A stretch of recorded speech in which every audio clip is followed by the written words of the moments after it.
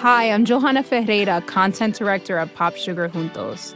Juntos is all about celebrating Latinx culture, pride, our many intersectional identities, and joy. Thanks to support from Prime, there's so much to get into over at Juntos this month. From conversations with the Latinx minds behind our favorite new movies and resurrected TV shows, to thoughtful celebrity commentary and exclusive interviews with some of the biggest Latin music artists today. And it doesn't stop there. Get more of the music, movies, and shopping you love on Prime. Whatever you're into, it's on Prime. Visit Amazon.com/Prime to get more of whatever you're into, from streaming to shopping. And get all of our latest coverage at popsugar.com/juntos. Con amor, Johanna. Chapter 27. Wall Street the next day had more reassuring reports of Beaufort's situation. They were not definite, but they were hopeful. It was generally understood that he could call on powerful influences in case of emergency, and that he had done so with success. And that evening, when Mrs. Beaufort appeared at the opera wearing her old smile and a new emerald necklace, society drew a breath of relief. New York was inexorable in its condemnation of business irregularities. So far, there had been no exception to its tacit rule that those who broke the law of probity must pay, and everyone was aware that even Beaufort and Beaufort's wife would be offered up unflinchingly to this principle. But to be obliged to offer them up would be not only painful, but inconvenient. The disappearance of the Beauforts would leave a considerable void in their compact little circle, and those who were too ignorant or too careless to shudder at the moral catastrophe bewailed in advance the loss of the best ballroom in New York. Archer had definitely made up his mind to go to Washington. He was waiting only for the opening of the lawsuit of which he had spoken to May, so that its date might coincide with that of his visit.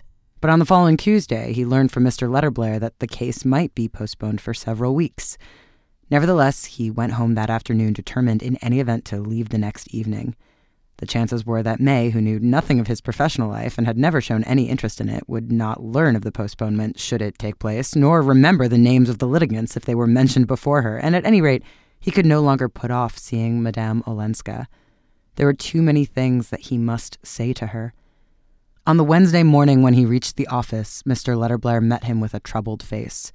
Beaufort, after all, had not managed to tide over, but by setting afloat the rumor that he had done so, he had reassured his depositors, and heavy payments had poured into the bank until the previous evening, when disturbing reports again began to predominate. In consequence, a run on the bank had begun, and its doors were likely to close before the day was over. The ugliest things were being said of Beaufort's dastardly maneuver, and his failure promised to be one of the most discreditable in the history of Wall Street. The extent of the calamity left Mr. Letterblair white and incapacitated. I've seen bad things in my time, but nothing as bad as this. Everybody we know will be hit, one way or another. And what will be done about Mrs. Beaufort? What can be done about her? I pity Mrs. Manson Mingott as much as anybody. Coming at her age, there's no knowing what effect this affair may have on her. She's always believed in Beaufort. She made a friend of him. And there's the whole Dallas connection. Poor Mrs. Beaufort is related to every one of you. Her only chance would be to leave her husband. Yet how can anyone tell her so? Her duty is at his side, and luckily she seems always to have been blind to his private weaknesses. There was a knock, and Mr. Letterblair turned his head sharply. "What is it? I can't be disturbed." A clerk brought in a letter for Archer and withdrew. Recognizing his wife's hand, the young man opened the envelope and read, "Won't you please come uptown as early as you can? Granny had a slight stroke last night. In some mysterious way, she found out before anyone else this awful news about the bank. Uncle Lovell is away shooting, and the idea of the disgrace has made poor Papa so nervous that he has a temperature and can't leave his room. Mama needs you dreadfully, and I do hope you can get away at once and go straight to Granny's." Archer handed the note to his senior partner, and a few minutes later was crawling northward in a crowded horse car, which he exchanged at 4th Street for one of the high, staggering omnibuses of the 5th Avenue line. It was after 12 o'clock when his laborious vehicle dropped him at Old Catherine's.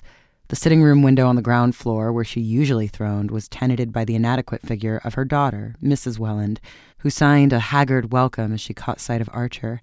And at the door he was met by May. The hall wore the unnatural appearance peculiar to well-kept houses suddenly invaded by illness. Wraps and furs lay in heaps on chairs. A doctor's bag and overcoat were on the table, and beside them letters and cards had already piled up unheeded.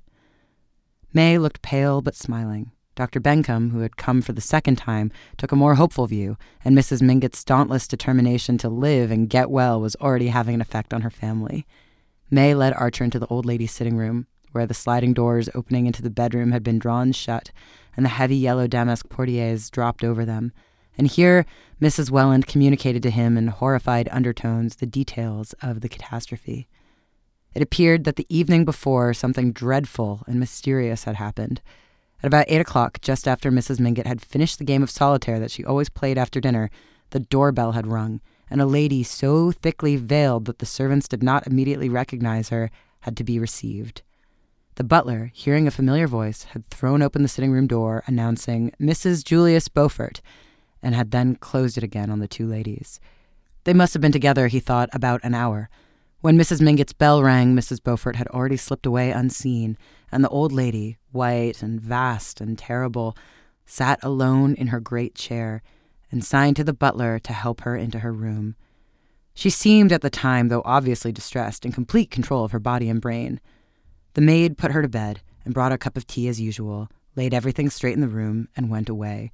But at 3 a.m, the bell rang again, and the two servants, hastening at this unwanted summons, for old Catherine usually slept like a baby, had found their mistress sitting up against her pillows with a crooked smile on her face and one little hand hanging limp from its huge arm. The stroke had clearly been a slight one, for she was able to articulate and to make her wishes known, and soon after the doctor's first visit she had begun to regain control of her face muscles. But the alarm had been great, and proportionately great was the indignation when it was gathered from Mrs. Mingott's fragmentary phrases that Regina Beaufort had come to ask her, incredible effrontery, to back up her husband, see them through, not to desert them, as she called it. In fact, to induce the whole family to cover and condone their monstrous dishonor. I said to her, "Honor's always been honor and honesty in Manson Mingott's house, and will be till I'm carried out of it feet first," the old woman had stammered into her daughter's ear in the thick voice of the partly paralyzed. And when she said, "But my name, Auntie, my name's Regina Dallas," I said, "It was Beaufort when he covered you with jewels, and it's got to stay Beaufort now that he's covered you with shame." So much, with tears and gasps of horror, Mrs. Welland imparted, blanched and demolished by the unwanted obligation of having at last to fix her eyes on the unpleasant and the discreditable. "If only I could keep it from your father-in-law. He always says, 'Augusta, for pity's sake, don't destroy my last illusions.' And how am I to prevent his knowing these horrors?" the poor lady wailed. "After all, Mamma, he won't have seen them," her daughter suggested, and Mrs. Welland sighed. "Ah, no, thank heaven he's safe in bed, and Dr. Bencomb has promised to keep him there till poor Mamma's better, and Regina has been got away somewhere." Archer had seated himself near the window and was gazing out blankly at the deserted thoroughfare. It was evident that he had been summoned rather for the moral support of the stricken ladies than because of any specific aid that he could render. Mrs. Lovell Mingott had been telegraphed for, and messages were being dispatched by hand to the members of the family living in New York, and meanwhile there was nothing to do but to discuss in hushed tones the consequences of Beaufort's dishonor and of his wife's unjustifiable action. Mrs. Lovell Mingott, who had been in another room writing notes, presently reappeared and added her voice to the discussion. In their day, the elder ladies agreed, the wife of a man who had done anything disgraceful in business had only one idea: to efface herself, to disappear with him. There was the cause of poor Grandmamma Spicer, your great-grandmother, May.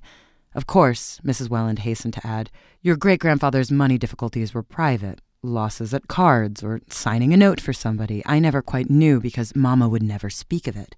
But she was brought up in the country because her mother had to leave New York after the disgrace, whatever it was. They lived up in the Hudson alone, winter and summer, till Mamma was 16. It would have never occurred to Grandmamma Spicer to ask the family to countenance her, as I understand Regina calls it, though a private disgrace is nothing compared to the scandal of ruining hundreds of innocent people. Yes, it would be more becoming in Regina to hide her own countenance than to talk about other people's, Mrs. Lovell Mingott agreed. I understand that the emerald necklace she wore at the opera last Friday had been sent on approval from Ball and Black's in the afternoon. I wonder if they'll ever get it back. Archer listened unmoved to the relentless chorus. The idea of absolute financial probity as the first law of a gentleman's code was too deeply ingrained in him for sentimental considerations to weaken it. An adventurer like Lemuel Struthers might build up the millions of his shoe polish on any number of shady dealings, but unblemished honesty was the noblesse oblige of old financial New York. Nor did Mrs. Beaufort's fate greatly move Archer. He felt no doubt more sorry for her than her indignant relatives, but it seemed to him that the tie between husband and wife, even if breakable in prosperity, should be indissoluble in misfortune.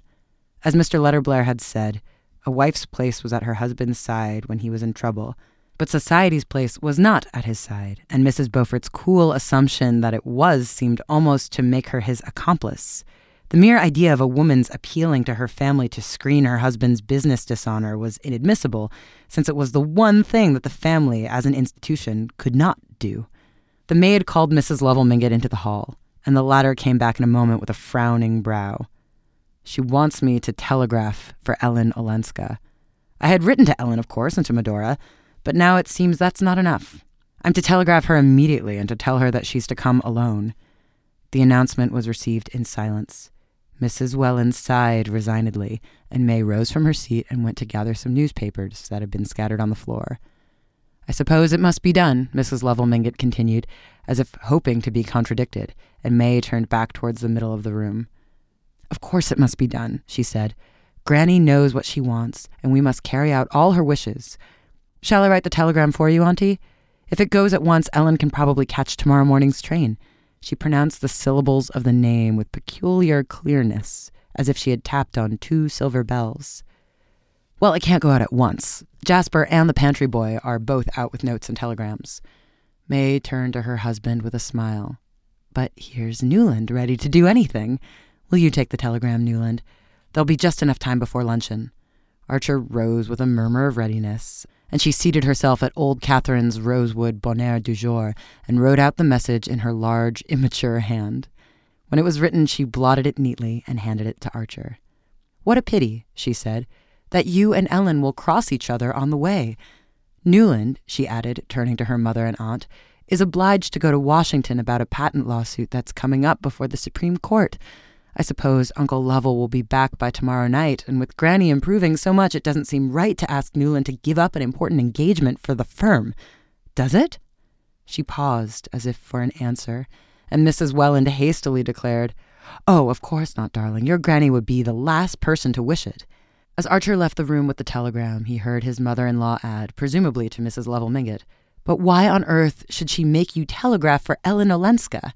And May's clear voice rejoin, Perhaps it's to urge on her again that after all her duty is with her husband.